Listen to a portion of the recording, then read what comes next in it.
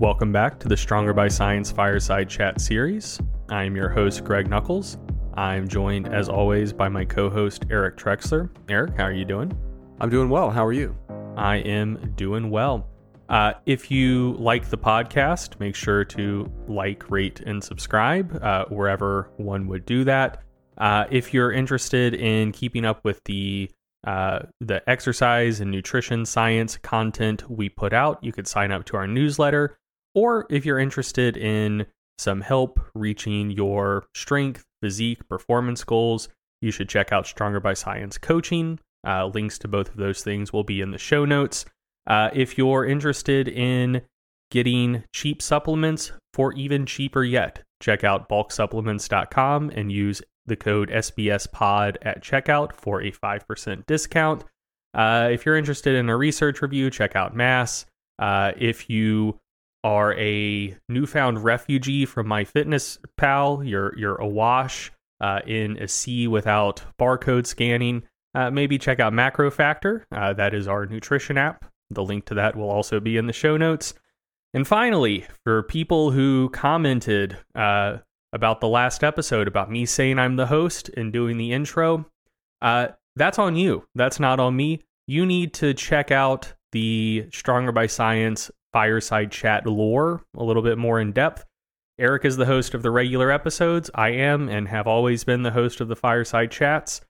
So anyway, just if you come for the king, you better not miss. Like you think you know the Fireside Chats, but you don't. So this is my domain. Is there like a wiki yet where people can get? Because like with Game of Thrones, there's like a whole wiki where they can get all the backstories and histories. I mean, I imagine a wiki for the Stronger by Science podcast would be basically the Q&A page that's already on the website with explanations of our like 3 inside jokes. Yeah. Yeah. So as everyone knows, really not inside jokes, just obvious running bits. Yeah. The podcast co-host union that you founded got really aggressive when we were at the discussion bargaining table and overreached pretty aggressively. But you are technically, in the eyes of the law, the host of the Fireside Chats. That is true. Correct.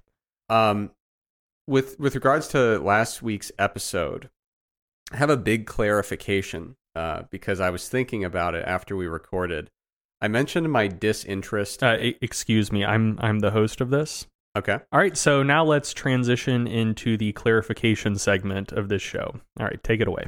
Yeah, so I mentioned that I have a general disinterest and lack of curiosity when it comes to gadgets and even the most basic of technologies.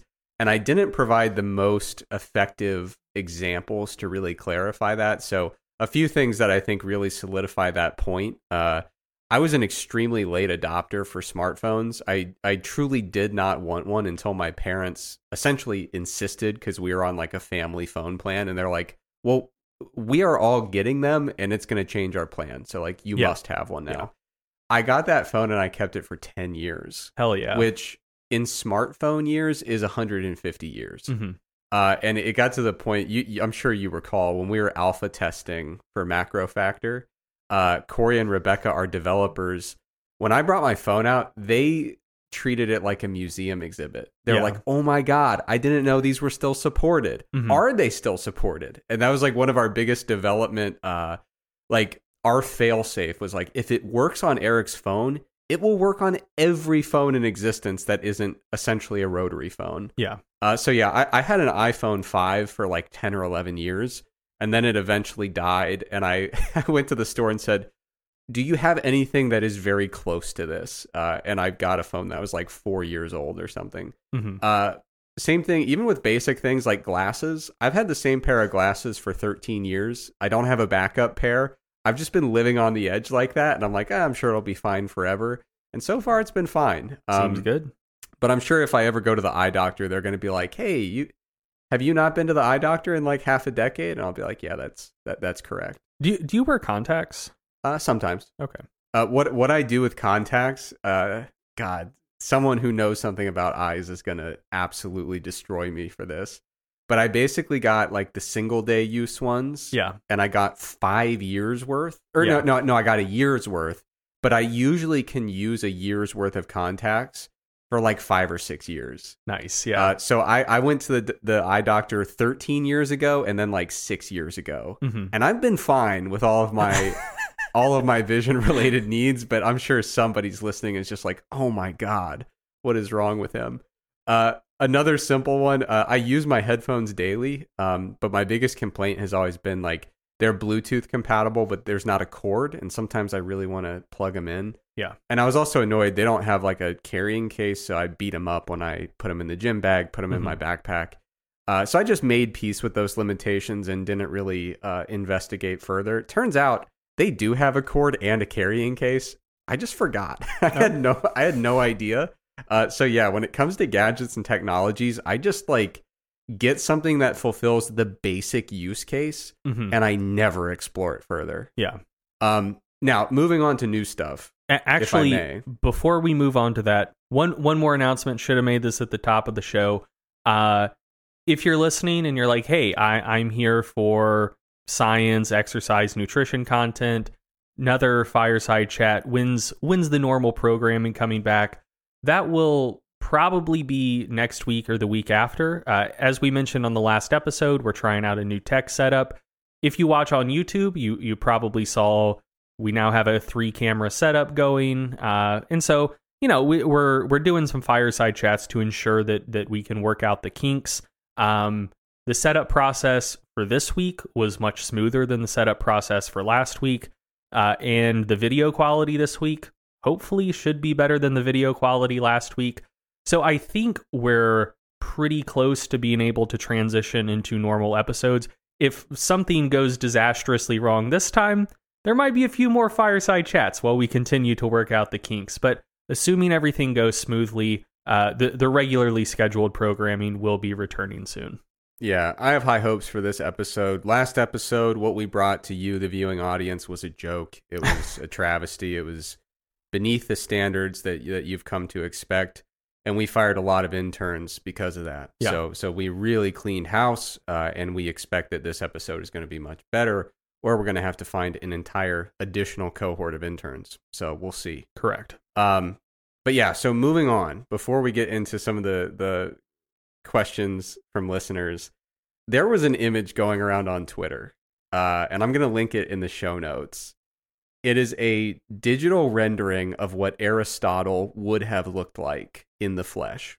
And it's awesome, first of all. But the reason I bring this up is because I saw 3 comments on what Aristotle looks like. Number 1, the unanimous fan favorite, was Greg. It turns out that Aristotle and Greg, I wouldn't say that you guys look like twins, but you look like very close brothers.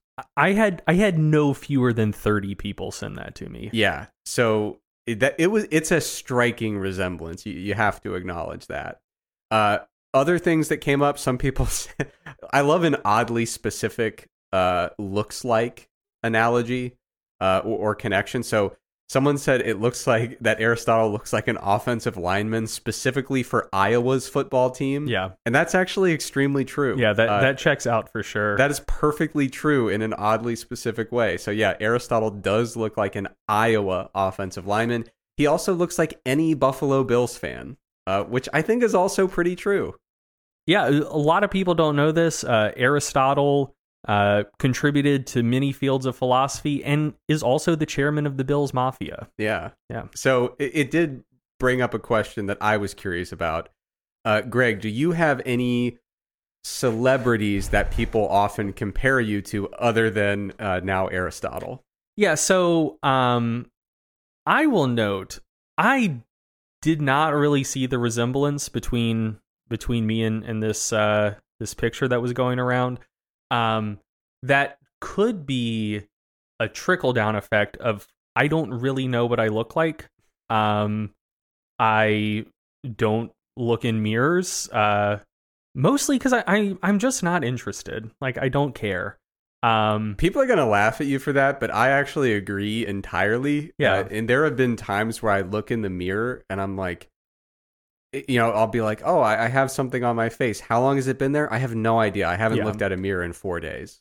So the only time I look in the mirror is if I'm having like a small existential crisis, and it's like, like you're looking yourself in the eyes, and it's like time to buck up. You actually look in a mirror when you're looking in a mirror, metaphorically? So yeah, because that sounds insane to me, to be honest. So if I'm like feeling or experiencing things that I'm like unacquainted with, I feel like, if I was if I was trying to get a feel for someone else, I'm going to want to be in the same room with them. I'm going to want to be able to look them in the eyes. Like I think you can pick up on a lot of implicit information from that. And like I don't do that with myself. And so when I feel like, man, some shit's going on, I'm having a hard time processing it, I treat myself the way I would treat another person. Like, I need to look myself in the eyes, like try to get a feel for like what's going on in that person's head that's like looking back at me in the mirror. And I'm like, I don't know. Every time it's weird. I'm like, oh, I look like that. Interesting. Yeah. So anyway, I didn't think I looked that much like Aristotle. My wife didn't think I looked that much like him. But the celebrity comparison that I have frequently gotten throughout most of my life is Zach Galifianakis, which like I don't really see that one either. Well, that one's not even close. Like I see the Aristotle, I don't see that one at all. I kind of think like I also like not just the Aristotle thing. Like if someone with my general body type and a beard ever hits like an impressive lift on Instagram, people will just like tag me in it, be like, oh, at Greg Knuckles, this is you. Yeah. And like most of the time there's not even a resemblance. Yeah. Like I think a lot of folks just assume that somewhat overweight white guys with beards all look the same. Yeah. Which is fine. I mean, that would make it much easier for me to get away with crimes. Like there would be so many false leads. Correct. But yeah, so Zach Galifianakis is pretty much it for me. Yeah. How about you? There were two that I would get when I was younger. One of them I think is way off base. The other is kind of closer in the ballpark. But I do want to express a caveat on the front end. These are very flattering comparisons, right? So I think I know why you put this segment in the outline now. Well, no, these are excessively flattering, but like that's pretty much the nature of celebrity lookalikes. Like a lot of times the celebrities are the beautiful people, and I'm merely one of the common folk. So usually with celebrity comparisons, it's like, of the beautiful people, which one do you have some basic resemblance that is, connected there? So one specific person back in the day used to always tell me I looked like Mark Wahlberg, and I don't think that's accurate whatsoever. I think that's less physical and more spiritual. Like you give off the same energy as Mark Wahlberg. Like when I see you, I say like, he could have stopped that plane from crashing into the second tower. I have no idea what you're referring to. I'm pretty sure it was Mark Wahlberg claimed in like 2004 that if he would have been on the plane, he would have stopped 9/11. Oh God. Yeah, I have no idea. But anyway, I don't see the resemblance. I'm going to have to fact check myself on that one. Yeah. But the one that I've gotten before, again, I'm not nearly as attractive as this person and don't claim to be, but I have gotten Matt Damon, which nowadays doesn't seem good because like time has not been kind to me. I don't look the way I looked when I was younger, but when I was younger and had longer hair, I could kind of see the resemblance there. But yeah, that's about as close as anyone's ever gotten with a celebrity lookalike for me. Have you fact checked all your ridiculous claims there? Yeah, I did. Here's the quote. If I was on that plane with my kids, it wouldn't have went down like it did. There would have been a lot more blood, or there would have been a lot of blood in that first class cabin. And then me saying, quote, okay, we're going to land somewhere safely. Don't worry. Wow. That is certainly an opinion. Yeah. Wow. Okay, let's move on to some listener questions. How do you feel about that? Let's do it. So I grouped these in the outline to be kind of themed in little clusters. So this one goes along with the physical appearance theme. Why don't you read it out here? Yeah, so Raja Banerjee says, what are the different facial hair styles you've tried? What was the most ridiculous? And do you have pictures? So I don't think I have any pictures, but when I was in high school, you know how high school kids are? Mm-hmm. They just kind of latch on to trends. And within your high school, within your insular community, there is no alternative, right? It's just everybody agrees, oh, this is a cool thing that we're all doing now. And in my high school, that was extremely thick and long sideburns. Mm-hmm. Now, here's an interesting question. What if you were not equipped to grow sideburns? Didn't matter. You just did it anyway. Yeah, just go for it. Yeah, and so when I was in high school, there was an enormous cohort of young men with these long, wispy sideburns that looked absolutely horrific, truly dreadful. And I was one of those gentlemen. So I don't think I have any pictures, but I tried it, and it was nothing else, just these big, bushy, disgusting, long sideburns, and they were awful. So that rocks. I mean, in hindsight, there are worse trends to go along with as a young person, but I mean, there were some folks who just, including myself, who were really not well suited for the look. Nice. Yeah. What about you? I feel like this is a question for you because you have essentially the full spectrum of facial hair opportunities accessible to you. I mean, I think you do too. Like you've got a thick beard. You got to commit. I got some stuff over here that's not filled in super well, but it's fine. Growing it longer fixes everything. Like I have a pretty large bald spot like right here, but like it always stays long enough that no one can see it. Interesting. Well, I had a roommate in college who kind of scarred me. He was a dear friend, but every time I let my beard get a little bit longer, because at that time it was lighter in color. It's gotten darker over the years. Yeah, but he would I would walk into his room and like hang out, and he would just point at the door and say, "Get your gross fleshy man beard out of my room." Like it was just too blonde looking and fleshy, and it made him physically uncomfortable. Yeah, you just don't need those negative people in your life. That's true. But yeah, so I my mustache came in quite a bit later than my beard. And so for a while, and also like I'm very particular. I don't like my mustache touching my lip at all.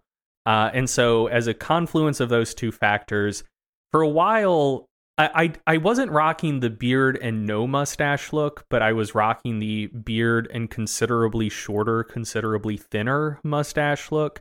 So it was like a pseudo like Abe Lincoln, pseudo Amish type deal. Nice. And that did not work for me. I wouldn't be shocked if there are pictures of that somewhere, but I don't have them on my person. And then I tried a lot of just kind of like random things as I was shaving, just like if I had to take it down for whatever reason, just for like a day or two, I would trim it into something else just for the shock value. So, you know, I had the mustache, like, I mean, that's a very tame look. I had the handlebar for a little bit. Oh, wow. I had a chin strap for a couple days. Douchiest look ever. Had the goatee look a couple times. But yeah, no, for the most part, my philosophy around having a beard is simply I only have one because it's the lowest upkeep facial hairstyle. You know, I trim my neck maybe like once a week, and I trim the beard maybe like once every 3 or 4 months. And that's it. Like, I don't want to shave every day. I don't want to trim with any like regular frequency. And so like maintaining some other sort of facial hair arrangement would just completely defeat the purpose of having facial hair for me. So yeah, I've done things for just like a day or two at a time, like just as a joke, but never anything like consistent. Yeah, my beard and mustache get longer exclusively when I've just let myself go. Yeah, and I'm not taking care of myself. Last week, you should grow it out. I think you could rock like a a pretty long beard. I'll think about it. But it was like a couple weeks ago. It had gotten kind of long, and I wasn't taking care of it. And I was drinking from a faulty can, like a can of. I've been drinking a lot of non-alcoholic beer lately. It was very good, but the can was made like something went wrong with the production of this can, and my mustache hair 2 different times got caught in the can. Oh yeah, it was obscenely painful. Yeah. So I was like, it's definitely time to trim. So yeah, that's just a danger to look out for all the folks out there. That is completely fair. All right. So I see that we're touching on current events in this episode. Slightly. Stephen Mack, one of the Stronger by Science coaches. Stephen's awesome. If you're looking for coaching, hit up our coaching program. If you get paired with Stephen, you're in incredibly good hands. But yeah, so Stephen asks, political takes. What are your thoughts on student loan forgiveness? Yeah, I've seen a lot of folks in the fitness space commenting on this with a variety of different opinions and perspectives, which is usually we don't put a lot of like directly political stuff into the show. But in this case, I feel like in so many different industries and sectors, people are kind of weighing in. But for those who aren't aware, in the United States, education is prohibitively expensive. And so a lot of folks need to take out pretty considerable loans in order to afford higher education. And recently, the government passed a thing that forgave for a lot of people a portion of their loans and restructured the way that loans were getting paid back and things like that. So my personal perspective, I got really lucky. To be clear, I don't claim to have earned it through force of will and exceptional talent. I got super lucky and was awarded a scholarship that made it such that I could afford college without having to burden myself with enormous amounts of debt. My girlfriend is in a similar situation, but she actually is smart and talented. So mine was mostly luck. I might get into that story later. But she also was in a position due to academic scholarships, did not have to burden herself with these enormous loans. So I have no skin in the game. I have nothing to gain from this policy getting passed. But I'm really stoked about it and fully supportive. I think the way that people have to take on these extremely large loans so early in life, and then they just have to bring them through their young adulthood like this enormous trailer that they're pulling. Mm-hmm. I think the way that the system is currently set up is really predatory. And so I'm really stoked to see that people are getting some relief from that. I would love to see an even more extensive approach to this loan forgiveness that went a little further. But I do think it's important to acknowledge that it is a nice first step. And there are some aspects to this. I haven't looked into it in extreme detail, but from what I've heard about it, I think it's a step in the right direction, which is nice. I agree. Also, I referred earlier in the episode to podcast lore. Part of the podcast lore is this is, of course, a conservative Christian family values podcast. And as such, I think that, I don't know, maybe we should take a peek at Deuteronomy 15, the concept of the year of Jubilee. I think this is a good first step, but just clear all debts every 7 years. That's what God wanted. I think that's what we should do. But no, serious answer. I'm very much in agreement with you. I also was able to go to undergrad for free. Also from scholarships that I didn't have to do much to acquire. And yeah, so I think that like looking at the trajectory of my life, at graduation, there were a lot of doors open to me that wouldn't have been open if I was in a fair bit of debt. And there were a lot of decisions I made that carried low risk that would have carried considerably more risk if I was in a lot of debt coming out of undergrad. And I maybe this is a wild idea. I just want other people to have access to the same opportunities that I did. And so like I think that I don't know, like this is maybe like a somewhat spicy take, but from and I don't want to paint with too broad of a brush. Not everyone would fall under this umbrella. Of caveats that you're piling up here is making me very nervous. Yeah, whatever. It doesn't matter. But so there is a particular type of person that would and does object to student loan forgiveness. That would also very much say, well, look, we want equality of opportunity, but like the crazy progressives or the crazy leftists, they want equality of outcome, and that's bad. But equality of opportunity, that's good. We should all support that. And like, I don't see how expecting people to either come from means or take on a lot of debt or not attend college, like those being the three paths. I don't see how that comports at all with any concept of equality of opportunity. Yeah.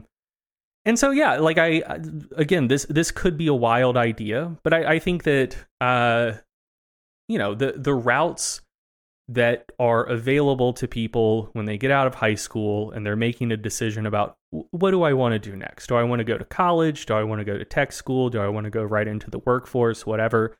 Like, I think that all of those avenues should be available to people, and there shouldn't be differing amounts, like differing levels of needing to mortgage your future to pursue one of those routes.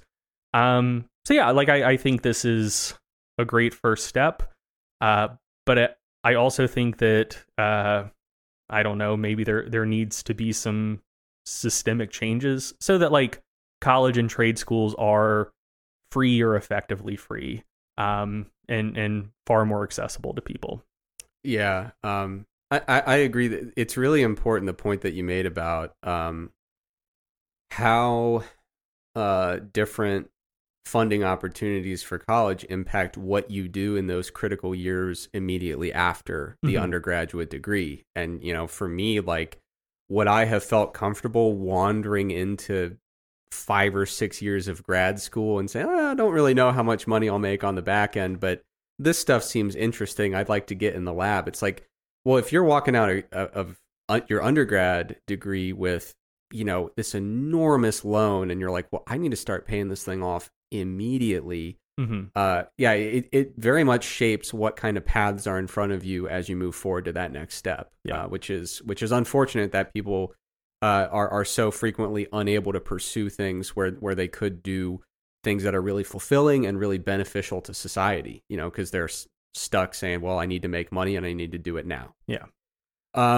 You want to move on to the next one? Yeah, let's do it. I have this habit. There's a different podcast called the Stronger by Science podcast that I host, and I have a tendency to grab the steering wheel. If we stay on this topic, you know what we talk about off mic. If we stay on this topic, I would eventually get myself in a lot of trouble. So we should probably carry on. Yeah.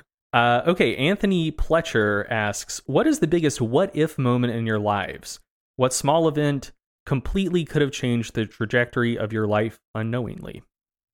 So for me, the reason I kind of grouped these together in the outline is I alluded to this story in the previous answer.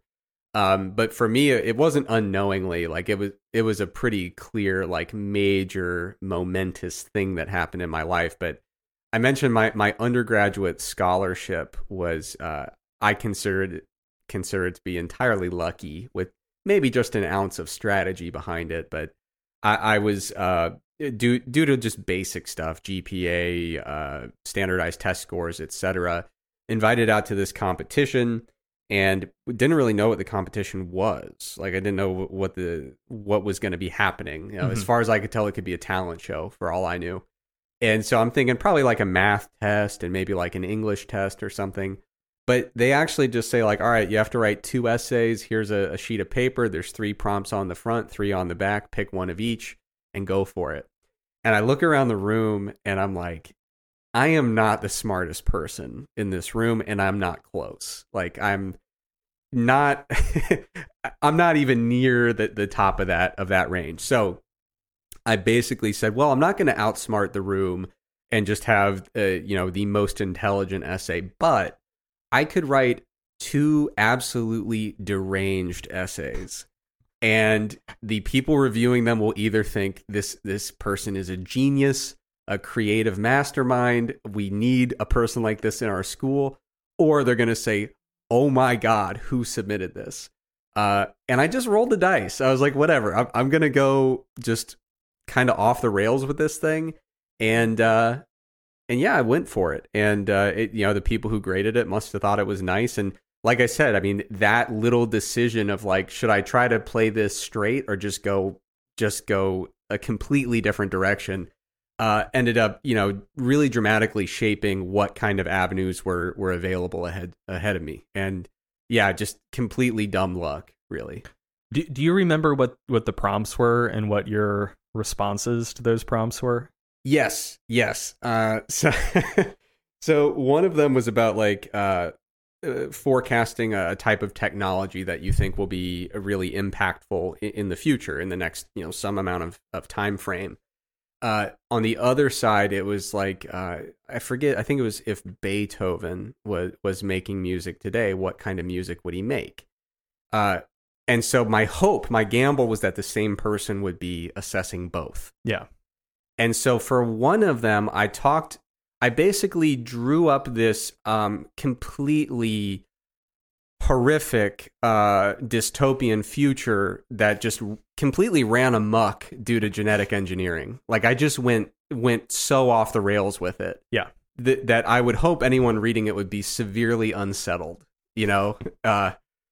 and for the other one, I said, I'm going to make this as frivolous and fun as it can possibly be. Mm-hmm. So I weave this narrative of Beethoven essentially playing the role of like a DJ Khaled, and just kind of putting together these mixed tapes with just whoever seems to be getting the most clicks at the moment. Who gets a lot of hype on Twitter when they put out a single. And so I just drew together these 2 things. One of them was just the darkest, most dystopian thing.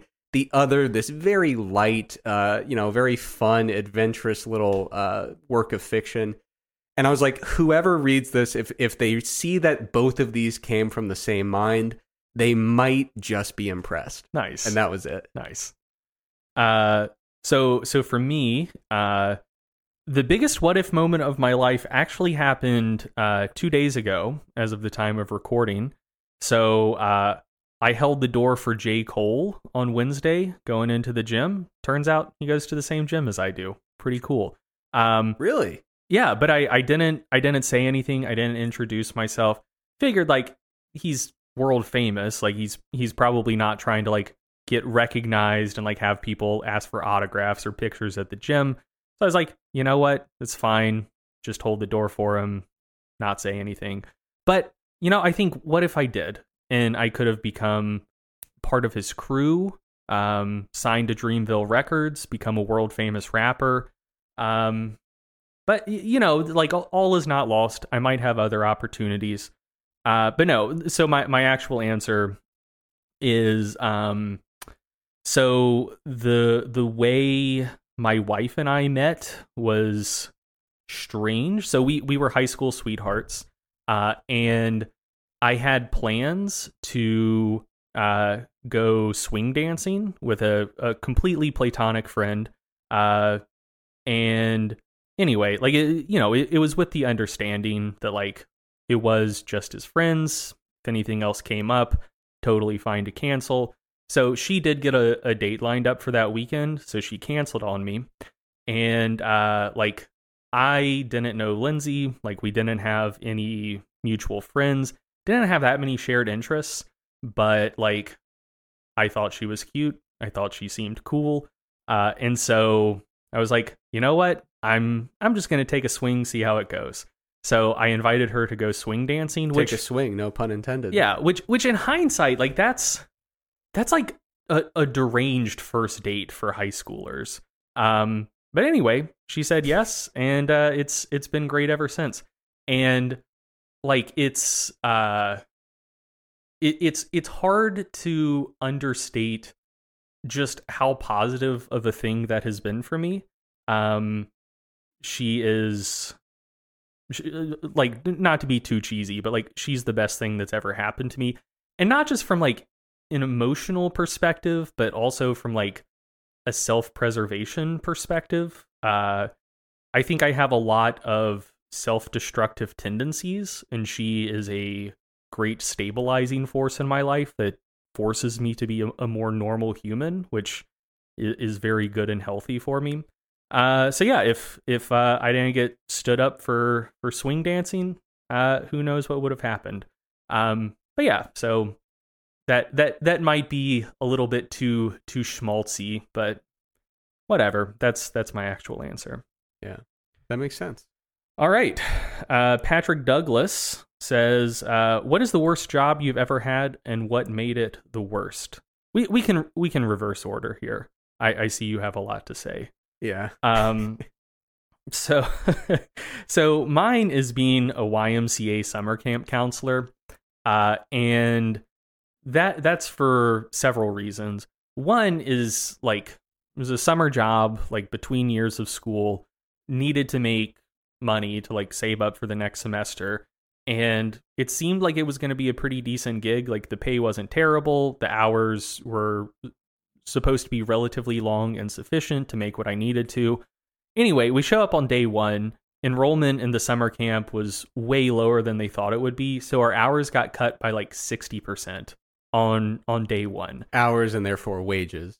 Yeah. And it was also on like a weird schedule. So it wasn't like you always worked morning or always worked afternoon, which really curtailed your ability to find another job. Because it's, you know, like you couldn't say like, here are the hours I'm available. Like it was very touch and go. And so like that was rough, just like purely from just the facts of employment.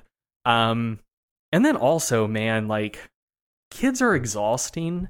And it's not necessarily that I dislike kids. They're just a lot. They have so much energy. Like I acclimated to it over the summer, but I have never been more tired than I was after the first week of that job. And like, I mean, I work long hours now, but it's not like as physically taxing for sure. I've also worked very physically taxing jobs, but like a week of looking after 9 and 10-year-olds for even just like 4 or 5 hours a day in the North Carolina sun, I will note that didn't help. Man, I was wore out. And then finally, I was in trouble all the time as an employee because your inability to be a good employee is something we've covered before. Right. So here's the thing. And here's why I'm a bad employee. So I'm interested in getting my job done well, and I feel like I need autonomy to do that. And you know, it's not that I'm unwilling to accept input from authority figures. It's that if I do the things they say and it's a fucking disaster, I'm going to say, no, I'm going to troubleshoot this and find if something works better. And so like in our training, we were trained to basically like be, I think the term was like authoritative figure. So not like authoritarian, but like, I don't remember all of the nomenclature, but and like part of that was like we were essentially supposed to like treat the children as if they were babies. Mm-hmm. And like if I was looking after the 5 and 6 year olds, like maybe that would have flown. But like, yeah, my kids were between 9 and 11. And so that's like an age where people's brains are starting to come online. And so like, you know, the first week I was like, yeah, you know, I'll try to do what I'm supposed to, like interact with them by the book. And like it just wasn't going well because like they were at the age where like they don't want to be treated like babies. I think that caused some amount of resentment. And like my default way of interacting with people is just treating everyone as a peer. And like that's one reason why I'm pretty uncomfortable around small children, because it's like, look, if we can't have a conversation, like you can't speak in complete sentences, and I can tell you don't have like the attention span to really pick up on complex thoughts. And none of their stories are interesting. Yeah, they're kids are stupid. Yeah. But yeah, so I struggle with that. But, 10, 11 years old, brains are starting to come online. You can start like actually having a conversation. And so like, that's what I did. And it worked a lot better. Like if someone was acting up, I'd be like, hey man, like let's talk about this. Like I understand you got some energy you need to let out, but just keep in mind what's going on here. Like there's one of me, 20 of y'all. Like we gotta figure out a way to do this that's gonna work for everyone. And like they were very receptive to that, and things were going pretty well. But every time one of my supervisors would observe what I was doing, like they would call me in and be like, that's wrong. You're doing it wrong.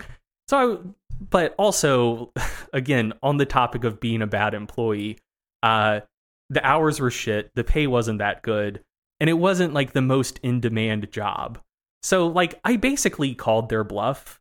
I was like, are you going to fire me? And they're like, no, like we need you to keep doing this, but like just try to do it this other way.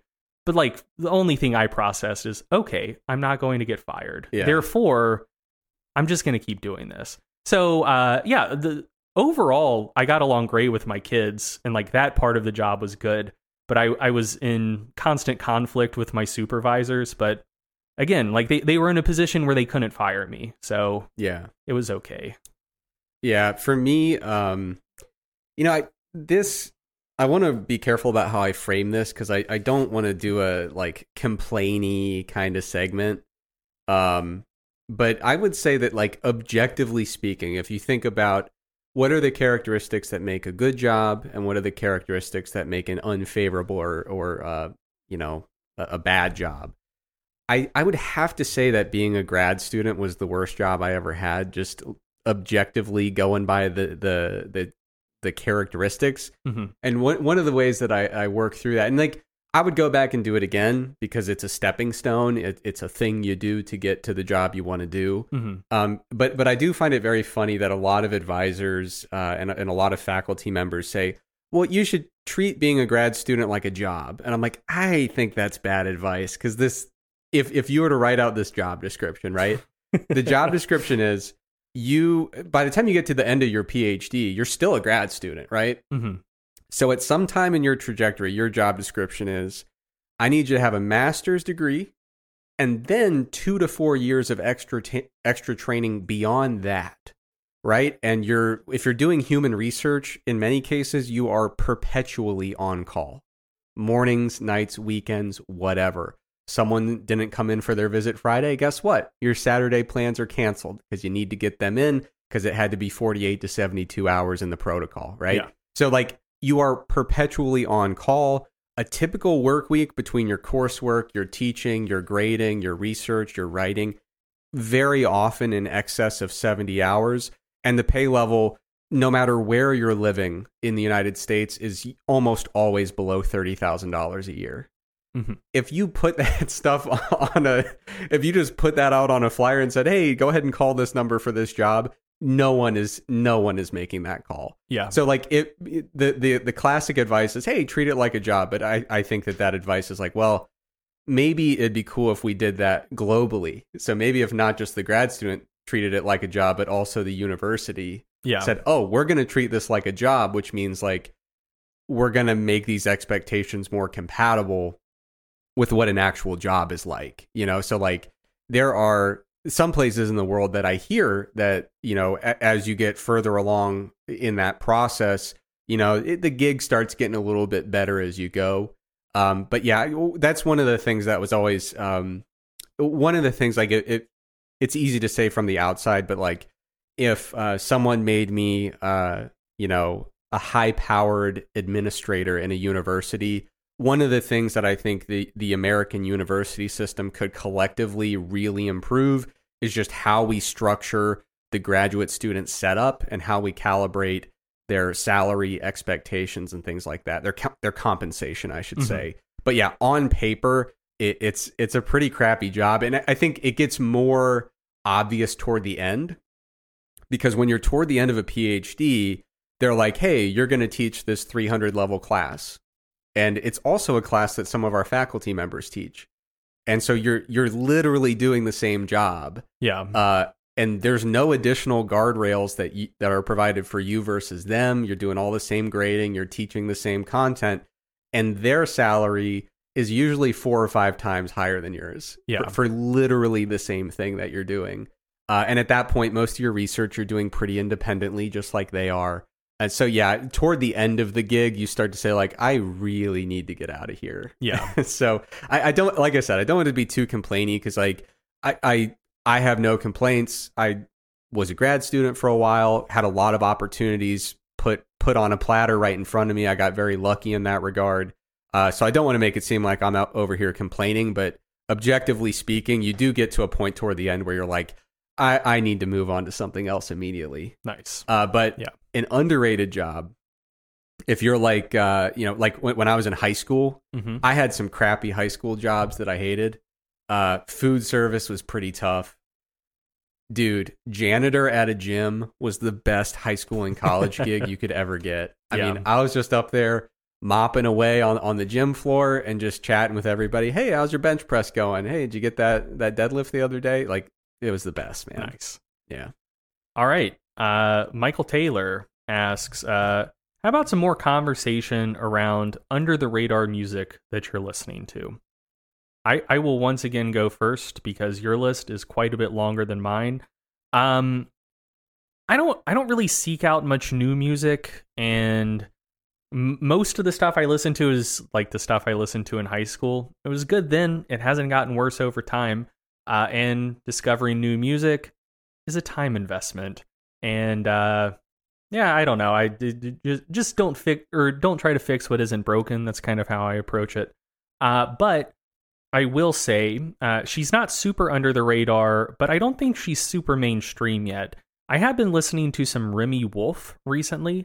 I saw her open for Lorde a couple months back.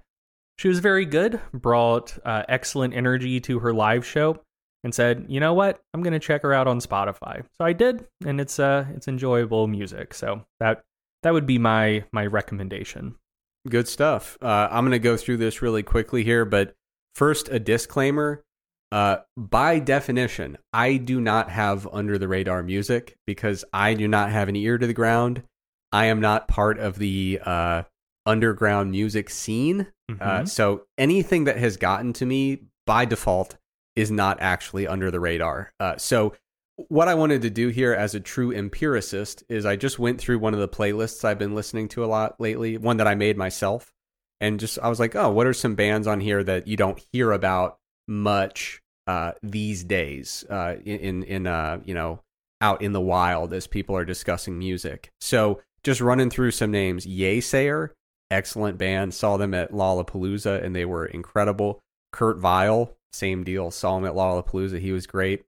A band called Real Estate. LCD Sound System, which I don't believe they make music anymore, unless I'm mistaken. But back in the day, they were pretty solid.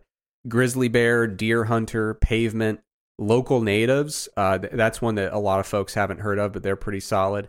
Mac DeMarco is getting really big in the like indie music world now. So and someone is going to just roast me for including him on an under the radar list. If it makes you feel better, I've never heard of him. So oh well. He's under my radar. Okay. He's under at least one radar. Yeah, but Mac DeMarco, I like his stuff a lot. A few bands that are not under the radar, but they were on the playlist, so I'll throw them in there. The Strokes, I love the Strokes. Interpol had some really solid albums. There's a artist who goes by the name Vetiver, who's quite good. And then one that's just a complete curveball, total change of genre. But have you heard any music from Silk Sonic? I'm sure I have. I think Lindsay has some of them on her playlist, but yeah. I haven't sat down and like chewed on their music. Yeah, well, they're great. It's a collaboration between Bruno Mars and Anderson .Paak, and it's in terms of genre, just a complete 180 compared to everything else on the list. But yeah, they've got some really nice stuff. All right, moving on.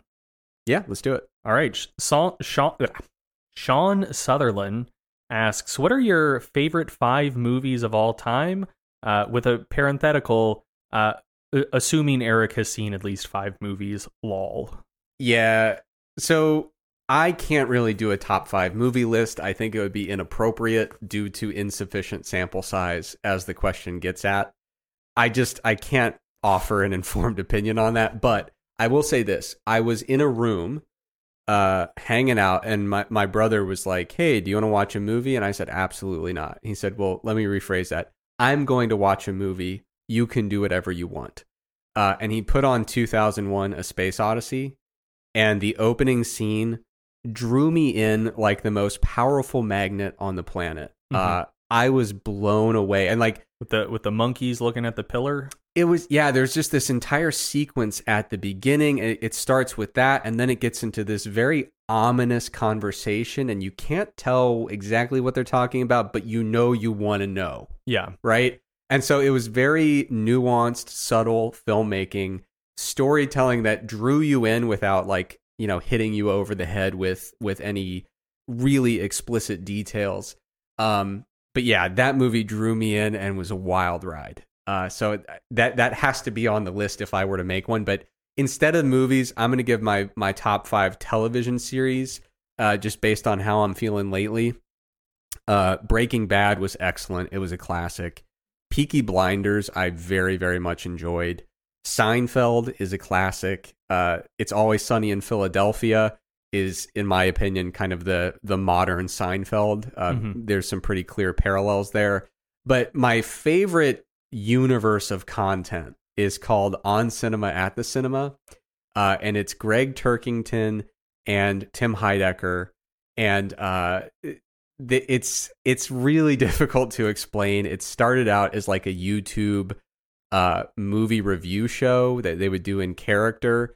The movie reviews were terrible, but they were developing this kind of universe behind it that branched out into so many different things, and I don't even know where to begin in trying to disentangle how that universe came together. But I mean, they've had television shows, a YouTube series, podcasts, like it's a whole thing at this point, and it's just a very like the term that a lot of people would use is anti-comedy for kind of the way they approach it. Although I know Tim Heidecker, at least from interviews I've seen, takes issue with that because he's like, it's either funny or not, and if it's funny, it's comedy, right?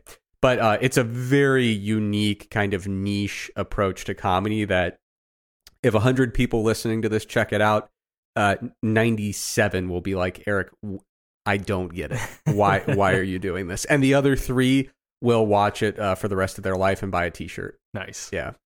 All right. So for me, I did actually answer the question that was asked. That sounds like a dig at me. Well, it said 5 movies and you only gave 1. I do have a question for you. Yeah. If you like 2001, have you checked out any of Kubrick's other stuff?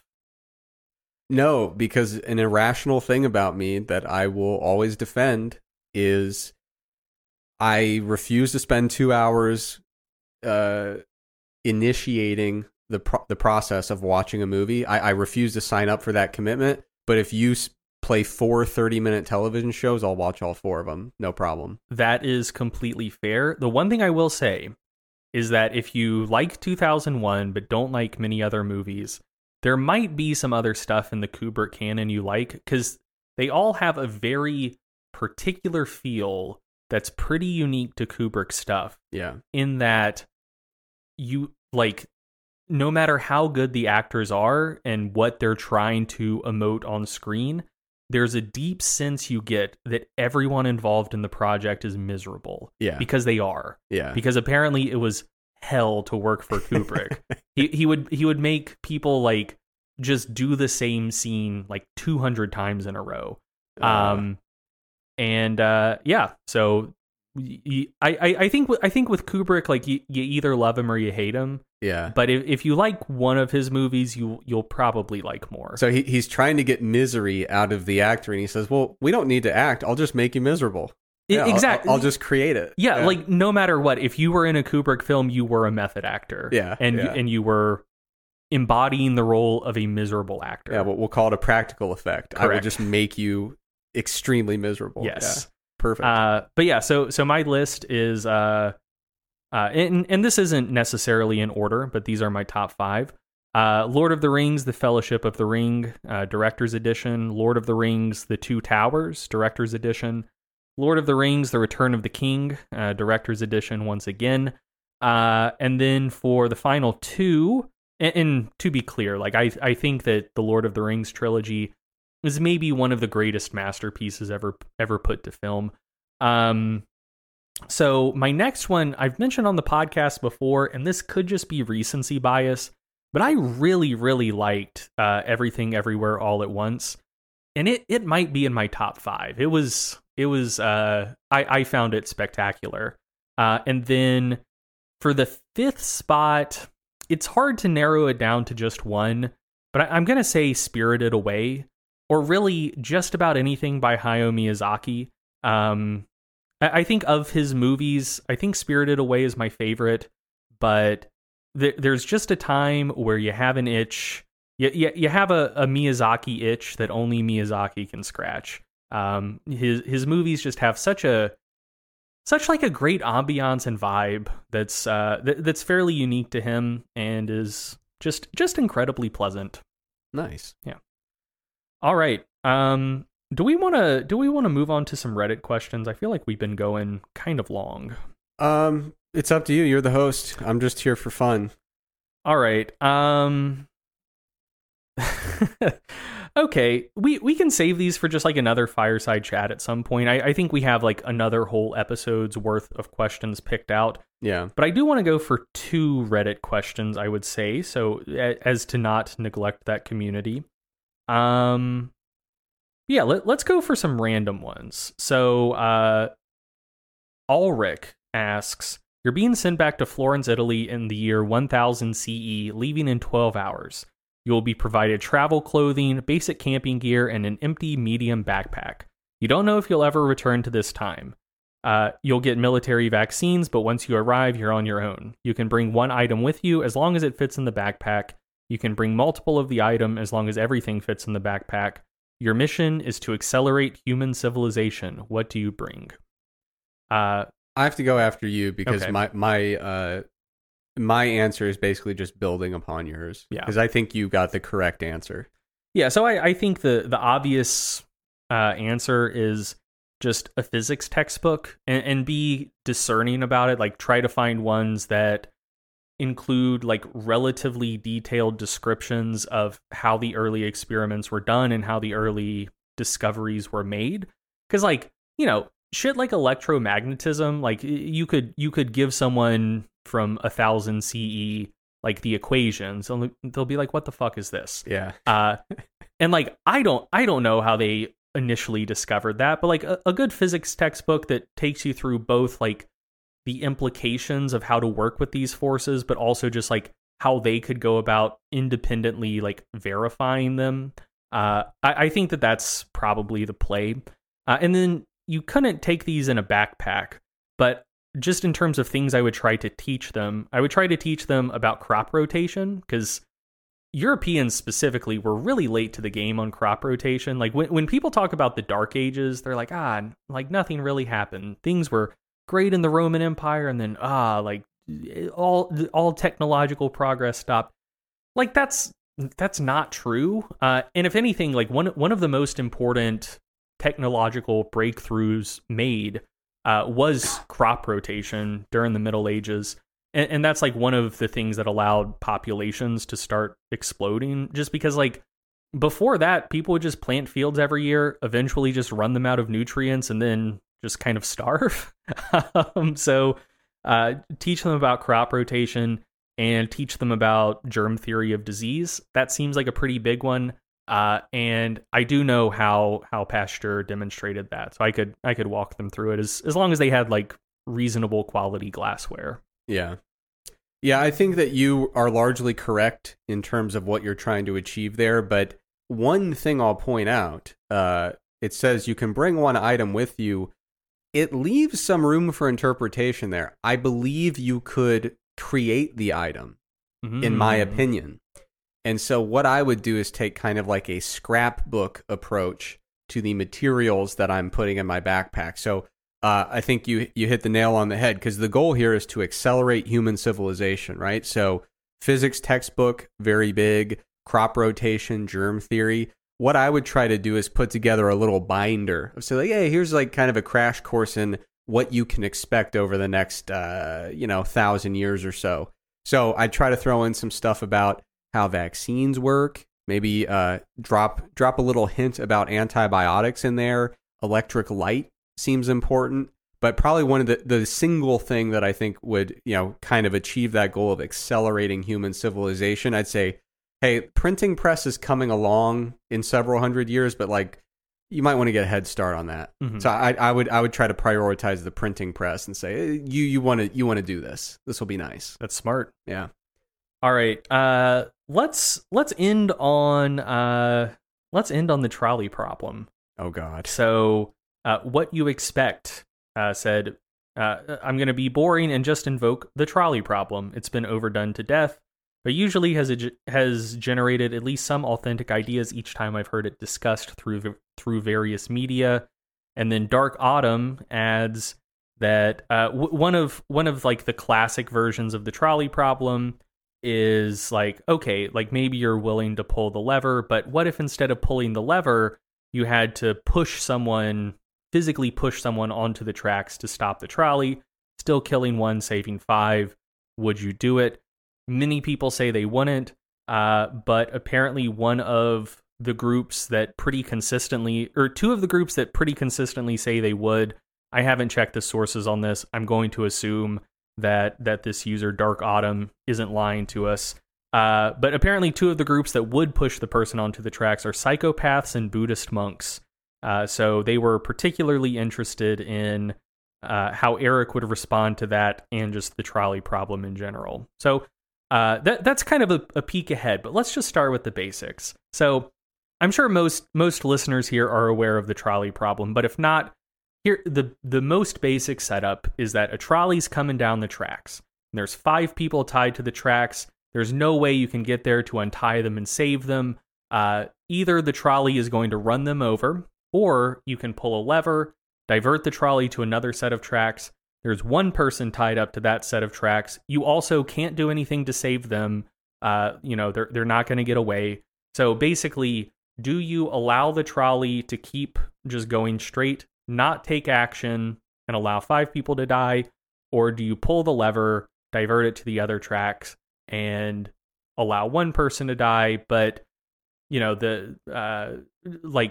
how much do you value bad things happening due to your inaction versus bad things happening due to like an active action that you take? So yeah, Eric, do you pull the lever?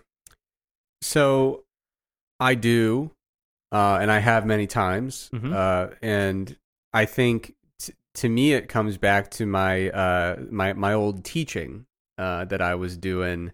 So back in when I was teaching a sports medicine class at the university level, we would have to talk a little bit about legal ramifications of failing to complete your task in the sports medicine field with a satisfactory level of competence, right? So we would talk about lawsuits related to negligence. And, you can look at acts of omission, which is, failing to do what you have a duty to do. I'm paraphrasing here off memory. And then acts of commission, where you do a bad thing. And it's like, dude, you should not have done that. But both of those things are routes to negligence and harm, right? And so I think this really gets at the idea of, are you so averse to an act of commission, pulling the lever and doing a thing that causes a death?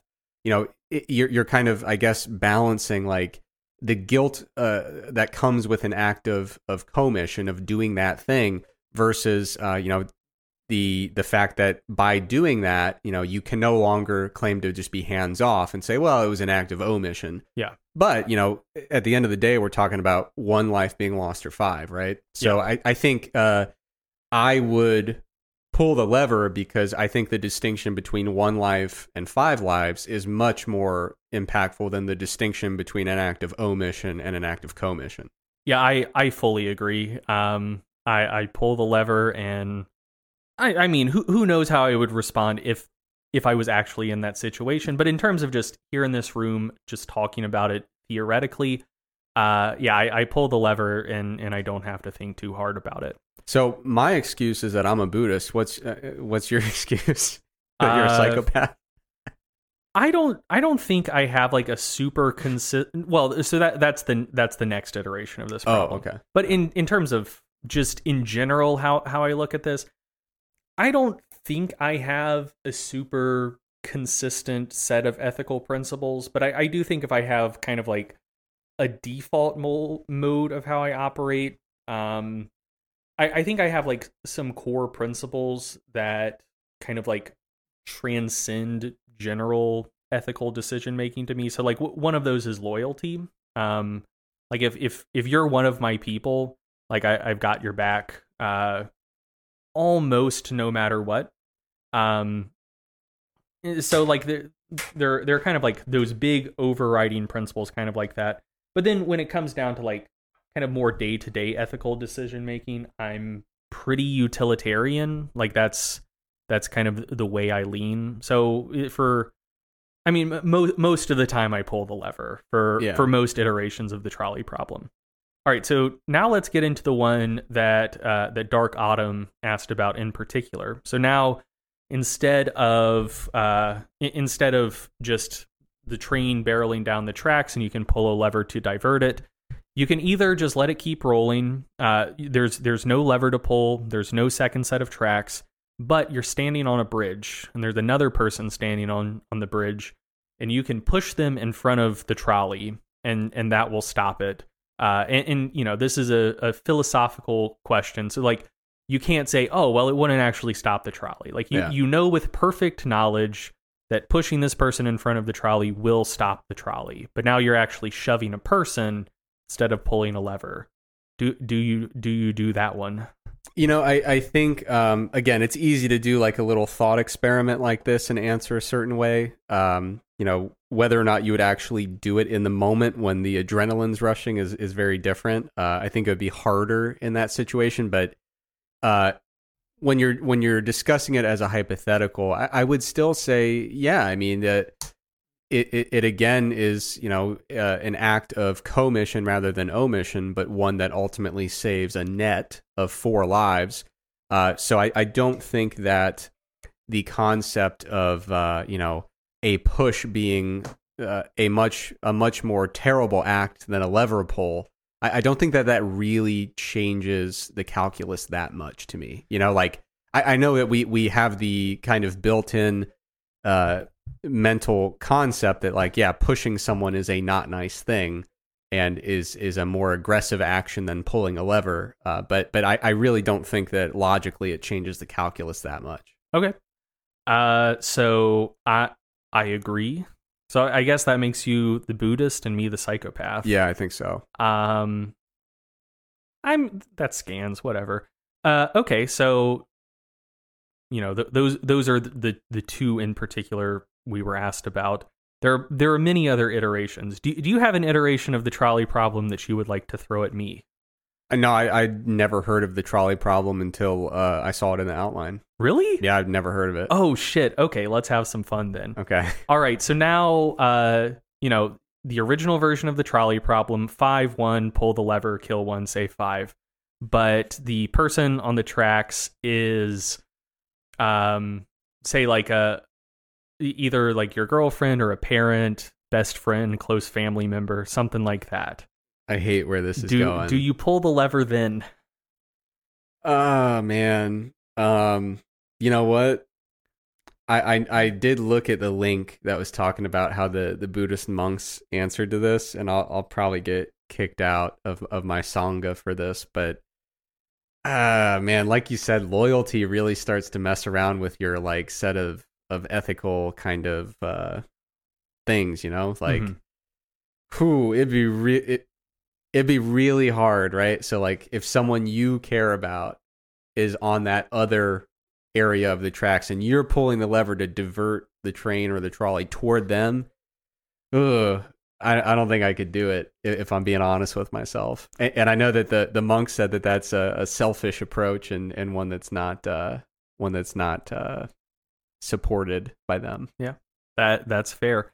So I also don't pull the lever. And as someone with vaguely utilitarian leanings, I actually think you can make a utilitarian argument for that. So, you know, the idea of like maximizing like net happiness, minimizing net suffering. I think that sometimes in like a utilitarian calculus, and I'll readily admit that this sort of thinking kind of opens the door for people justifying just about anything they want to. Yeah. But I do think you need to consider kind of like second and third order effects. And I kind of think that like one of the core tenets of having like a functioning society is you need some amount of trust. And a lot of trust is built on like familiarity, basically. Like you have to have like a general understanding that like you look out for your family, you look out for your friends, and like there are relationships that matter to you. And so I guess this is almost like viewing a utilitarian decision through like a deontological lens. But I sort of think that like if people were to generalize that, and it's like, okay, well, what if people did just start pulling the lever in that situation, and like as like a default setting where everyone's like, oh, of course we all pull the lever, right? Yeah. And like you would therefore have much less trust that the people who you care about and who you think care about you would have your back in a sticky situation. Yeah, I think the knock-on effects of that would be disastrous. So yeah, that's a good point. In that situation, I would not pull the lever. Anything to confirm my biases and make me feel less selfish for my previous answer, I'm fully in support of. Cool. Yeah. No, I'd never heard of these. I've heard of like iterations of them in hindsight, but I'd never like heard of them categorized as like the trolley problem or this like kind of. I didn't know it was a thing. Yeah. I just thought it was a random collection of thought experiments that I've encountered. Well, let's keep rolling. Let's do. Oh God, I hate this. Let's do like 2 or 3 more because those are the 3 classic trolley problems. Okay. So let's see. So this is also a classic iteration, and is one that is probably more likely than the ones we've done so far to at least make some people upset. All right. So now it's not 5 and 1; it's 1 and 1.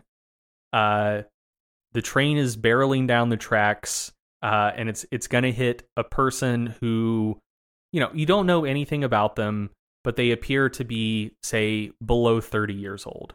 Or you can pull the lever and it'll divert it to a track where you don't know anything about the other person, but they appear to be maybe like 80 years old. Oh, God. Do you pull the lever?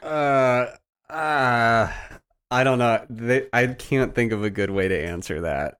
I hate these. I don't like them at all. What do you do? I mean, so I also don't feel good about this, but I don't think, and someone could persuade me otherwise about this, but I don't think that I view acts of commission and acts of omission differently. Like I do think that they carry the same moral heft. Yeah. And so I don't think you get out of it by not pulling the lever. Right. And I do think that I do think that just in general, the potential for continued life has to be valued to some extent. Yeah. And so I would say like just in terms of like who deserves like moral consideration, I don't think that like age impacts someone's like inherent worth. But I do think that if you're in a situation where like one has to die, I feel like you got to pull the lever there. And I also think that's basically how the medical system works, like a triage system. Yeah. Like you know, with finite resources, if you've got to let someone die, you start with people who have the lowest chances of survival. Right. And then if it's people who seem to have similar chances of survival, you tend to just favor the younger folks because they have more life left to live. Yeah. So I feel like I would have to go that route, but that's the first iteration of kind of like the classic trolley problems that does make me incredibly uneasy. It does make me uneasy. I guess you could kind of frame it as like, okay, let's say that we have a total of 100 person years to allocate between the two. Yeah. Does it seem more fair that we say, okay, well, you get to live 20 and you get to live 80, or to say, okay, you both get 50 years, you both get a crack at it, right? Mm-hmm. So I guess with it's the same kind of deal where it's like, well, you've already, the older person has already had ample opportunity to experience all the joys of life, and has a more limited, one would assume, remaining years of life. So, I hate these. Are you sure we have to do 2 or 3 more? We're gonna do one more. Okay, one more is fine. We're gonna do one. So here's the thing. I know some very devious iterations of the trolley problem. I'm taking you through the 5, I would say, most classical versions. Okay, because one thing that, as I've gotten more and more into Buddhism, I've thought more about how I tend the garden that is my mind, mm-hmm. and whether or not I wish to burden it with hypotheticals that are anxiety-inducing or treacherous or depressing. Like, I really do cultivate very carefully the ideas that are rattling around in my brain. So the idea of willingly subjecting myself to these awful choices. Apparently a bunch of Buddhist monks did. Yeah. For the article that Dark Autumn linked. I'm not quite a monk yet. Okay. So yeah, maybe they're just more robust and resilient. They've got better training for navigating these waters. All right. So here's the last one. Okay. Actually, we'll do 2 more. Okay. And then we'll be done.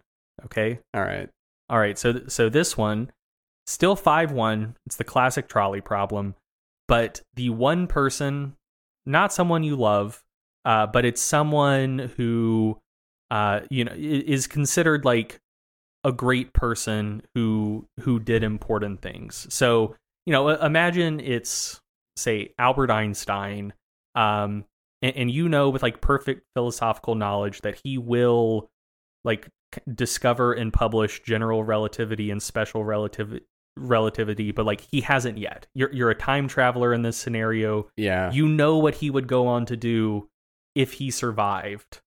But it's 5 versus 1. Do you let the trolley hit the 5, or do you pull the lever and kill Einstein?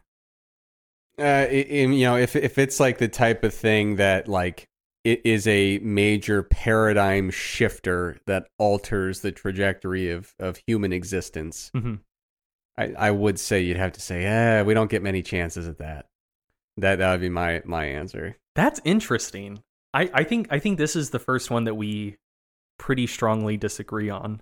Well, because I'm trying to think of, maximizing the positive benefit of whatever that individual. So, like, for example, if it's a person who discovers some kind of medical intervention that saves 400,000 lives, you know what I mean? That's where my mind goes. Not just like a some kind of trivial. I made a little novel discovery, but I'm thinking more if I know that them. Yeah, let's say it's what's his name? Edward Jenner, smallpox vaccine guy. I think. Yeah, so like if I know that I can save this one life because what they're gonna do is gonna result in tens or hundreds of thousands of lives saved because of what they're on the cusp of achieving, then yeah, I think I would weigh that into the calculus pretty heavily. But it sounds like you feel differently. Yeah, no, I pull that lever just as quickly as I pull the lever in the first canonical scenario. Yeah.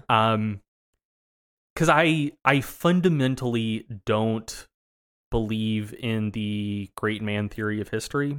I think that I think that there are a ton of very smart and capable people, and that for most discoveries and breakthroughs that are made, like the person that gets there first is really just like the person who got lucky, and that if they didn't do it, someone else probably would have made like an identical discovery and like still done the same stuff within like a decade of when it initially happened.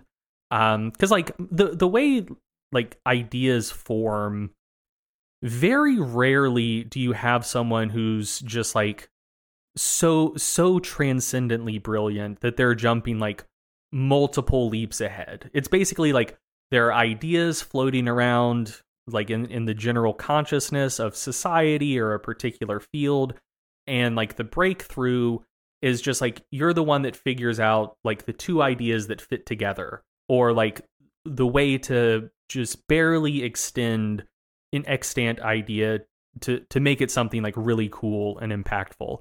So yeah, like I think Einstein, for example, was a brilliant physicist, but I think that there were hundreds, if not thousands, of brilliant physicists at the time, and if he didn't pull off general relativity, like someone else would have within like 3 years or something. So yeah, I think that I pull the lever there. Yeah, I think it's difficult to be a time traveler who's next to somebody's deathbed and saying, "I have great news.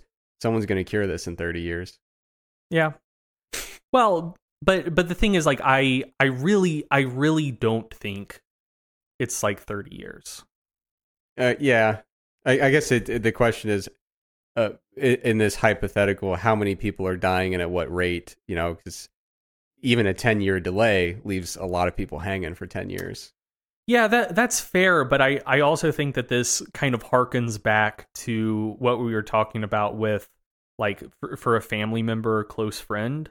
Like, I think that if you start making that calculus, you start kind of signing up for a fundamentally elitist society where you are willing to assent that people who have been particularly successful have inherently more valuable lives than other people, and I'm not comfortable with that at all. Well, no, so because what I'm saying is the value of the 10,000 saved, not the one saved because this is a very special person, you know? Yeah. Yeah, fair enough. Yeah. Are you sure that's not the last one? Because I genuinely hate this.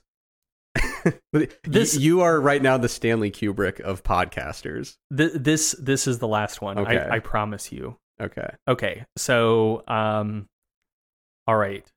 So your trolley's barreling down the track at five people. You pull the lever, it's going to divert it to a track with one person, and that lever pull will divert the track or divert the trolley onto a track that works perfectly, and that one person will die. There are 5 people on the other track, but the track's poorly maintained. It's a little rickety. In fact, it's very rickety. And there's an 80% chance that the trolley will actually just run off the tracks and everyone survives. Do you pull the lever? So pulling the lever puts it onto the one where there's a 20% chance or an 80% chance. Pulling the lever puts it onto a track, 100% chance one person dies. Okay. If it keeps going, there is a 20% chance that 5 people die and an 80% chance that no one dies. Yeah, I would not pull the lever. Okay. Yeah, I'd say let's see if the numbers work out, you know, and hope for the best. Yeah. So I feel like you gotta at least open up the chance of a really successful outcome. Yeah. Yeah. So I'm with you. So this one I think is the least ethically fraught. This more just gets to like how you think about probability. Yeah. Because, you know, on net, if you ran this experiment 10,000 times, the same number of people die no matter which way you choose. Like it works out. So, you know, it's basically, are you willing to risk it to get the biscuit? Yeah. But yeah, once once it goes from being a 100% proposition to a probability game where maybe 5 people die, but on average, if it's done enough times, it balances out, I go for the option where there is at least a probability that no one dies. Yeah. Yeah. Yeah, I like the idea of at least having the possibility open, you know. All right. We're done with trolley problems. Thank God. You can breathe easy now. I hate those because like it just is completely antithetical to everything about the way I like my brain to work. Yeah, that's completely fair. I do have one thing I wanted to address before we wrap up. Was that going to be the last question? I think so. We've been running pretty long. It's like 5:45. Okay, yeah. I told someone on Instagram that I would answer their question, and so I have to answer it because I put a time on it. Okay. An Instagram user, getting back to stuff that makes me feel good instead of bad. An Instagram user asked if I could reshare my experience about getting into Buddhism, like what the motivation was, how it was going. I don't want to harp on it too much. As you know, I quickly scampered away from the Road to Enlightenment segment, but since it's a fireside chat and it's literally the only thing I do outside of fitness stuff, it comes up from time to time. And I haven't really addressed it in a lot of detail from start to finish. I'm not going to have like a long answer, but just wanted to answer this question for people who are tagging along and like, what the hell's going on here? So I got interested in Buddhism really at the beginning of COVID. Because, I mean, you've known me for several years and I had never even hinted at an interest prior to that. But what I noticed with COVID, like immediately there were all the lockdowns, which I supported. I understood the necessity and thought they were the right thing to do at the time.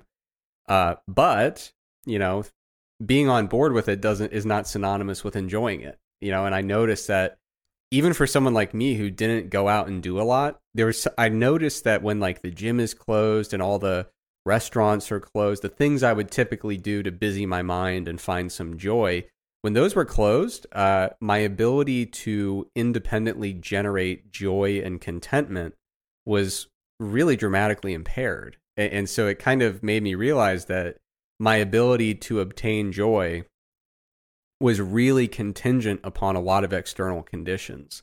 And I was like, that doesn't seem like a good path. Like I'd like to be able to access that joy and general contentedness by my own making rather than relying on a bunch of factors outside my control. So that's what kind of spurred me and got me into it. But I was cleaning out my house the other day. Someone asked if we journal, and I don't journal anymore, but there was a time where I was so miserable that I started journaling a lot, which I don't understand why. It was like, I need contemporaneous notes of how freaking miserable I am right now. I don't know why that seemed intuitive. I will say that seems pretty generalizable. Like, yeah.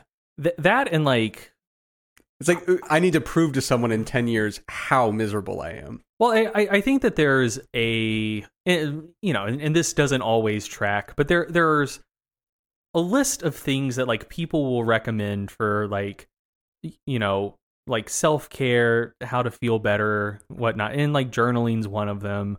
Yeah. Like taking mental health days is another one. And like all of these things that are like supposed to help you feel good.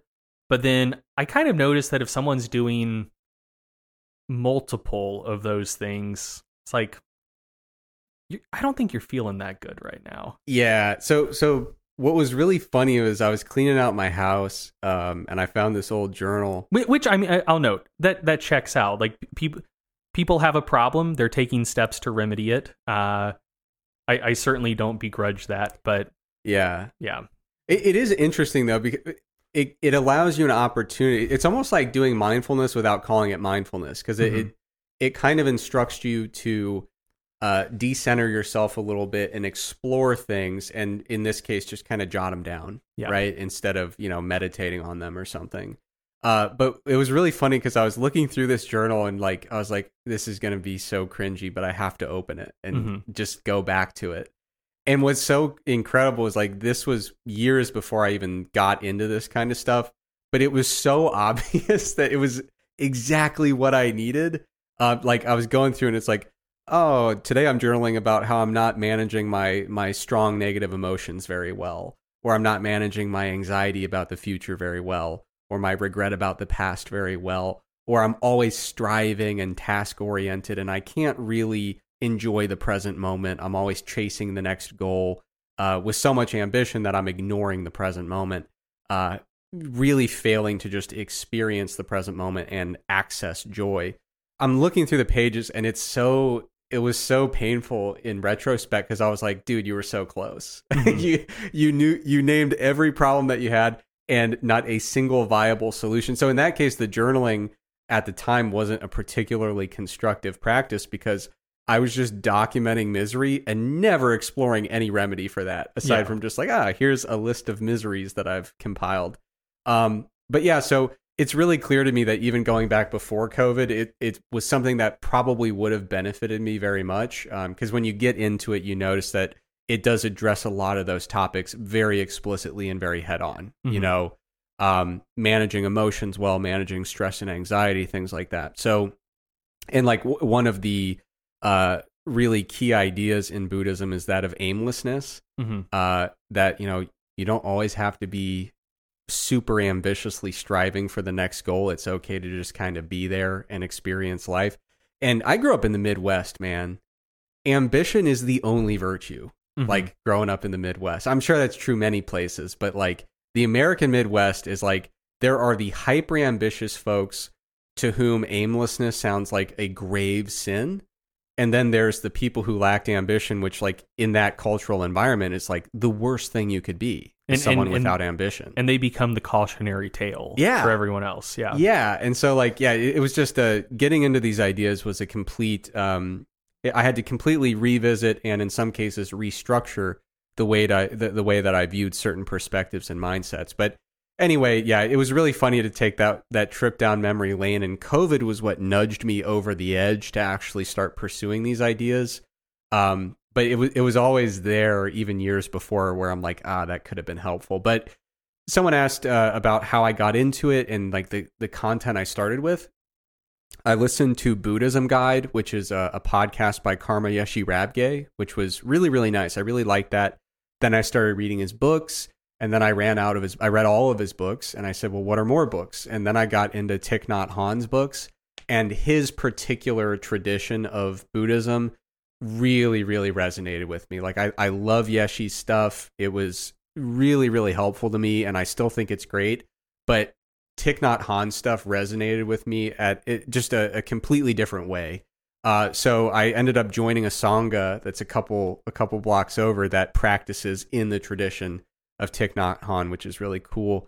And I still listen to a lot of stuff. I listen to a podcast called Audio Dharma, which is a collection of lectures that are really, really good. And so yeah, if you're interested in just kind of tiptoeing into some of these topics and exploring what they're all about, those are the resources that I would highly recommend. And you know, if I were to go back and I really, you know, all of these different sources really have helped me solidify things in different ways. But if someone was to say, I'm just starting out, I need something that's very approachable and accessible, something that doesn't insist that I immediately jump on board with anything that is too different from the ideas I were brought up with, I would say start with some of Thich Nhat Hanh's books, and they're really, really nice, and they're very non-judgmental. They meet you where you are, and you can kind of pick and choose which elements are most helpful to you. Sweet. All right, that's all I got. All right, so that does it for this episode of the Stronger by Science Fireside Chat series. I hope you enjoyed it. As always, if you want to help us out, if you're watching this on YouTube, make sure to like it. Drop a comment in. I hear that helps the algorithm. Leave us a nice review if you're listening to this on any sort of podcast platform. If you have a negative review, the email address to send that to is eric@strongerbyscience.com to get a long, very personal response to your thoughtful criticisms. And yeah, we'll see you almost assuredly in a week. If not in a week, then in 2. Here's a quick over-under before we close out. how many people do you think are going to comment speculating on whether or not Eric was obscenely uncomfortable during the trolley problem or the greatest actor of our generation? I think you were palpably uncomfortable.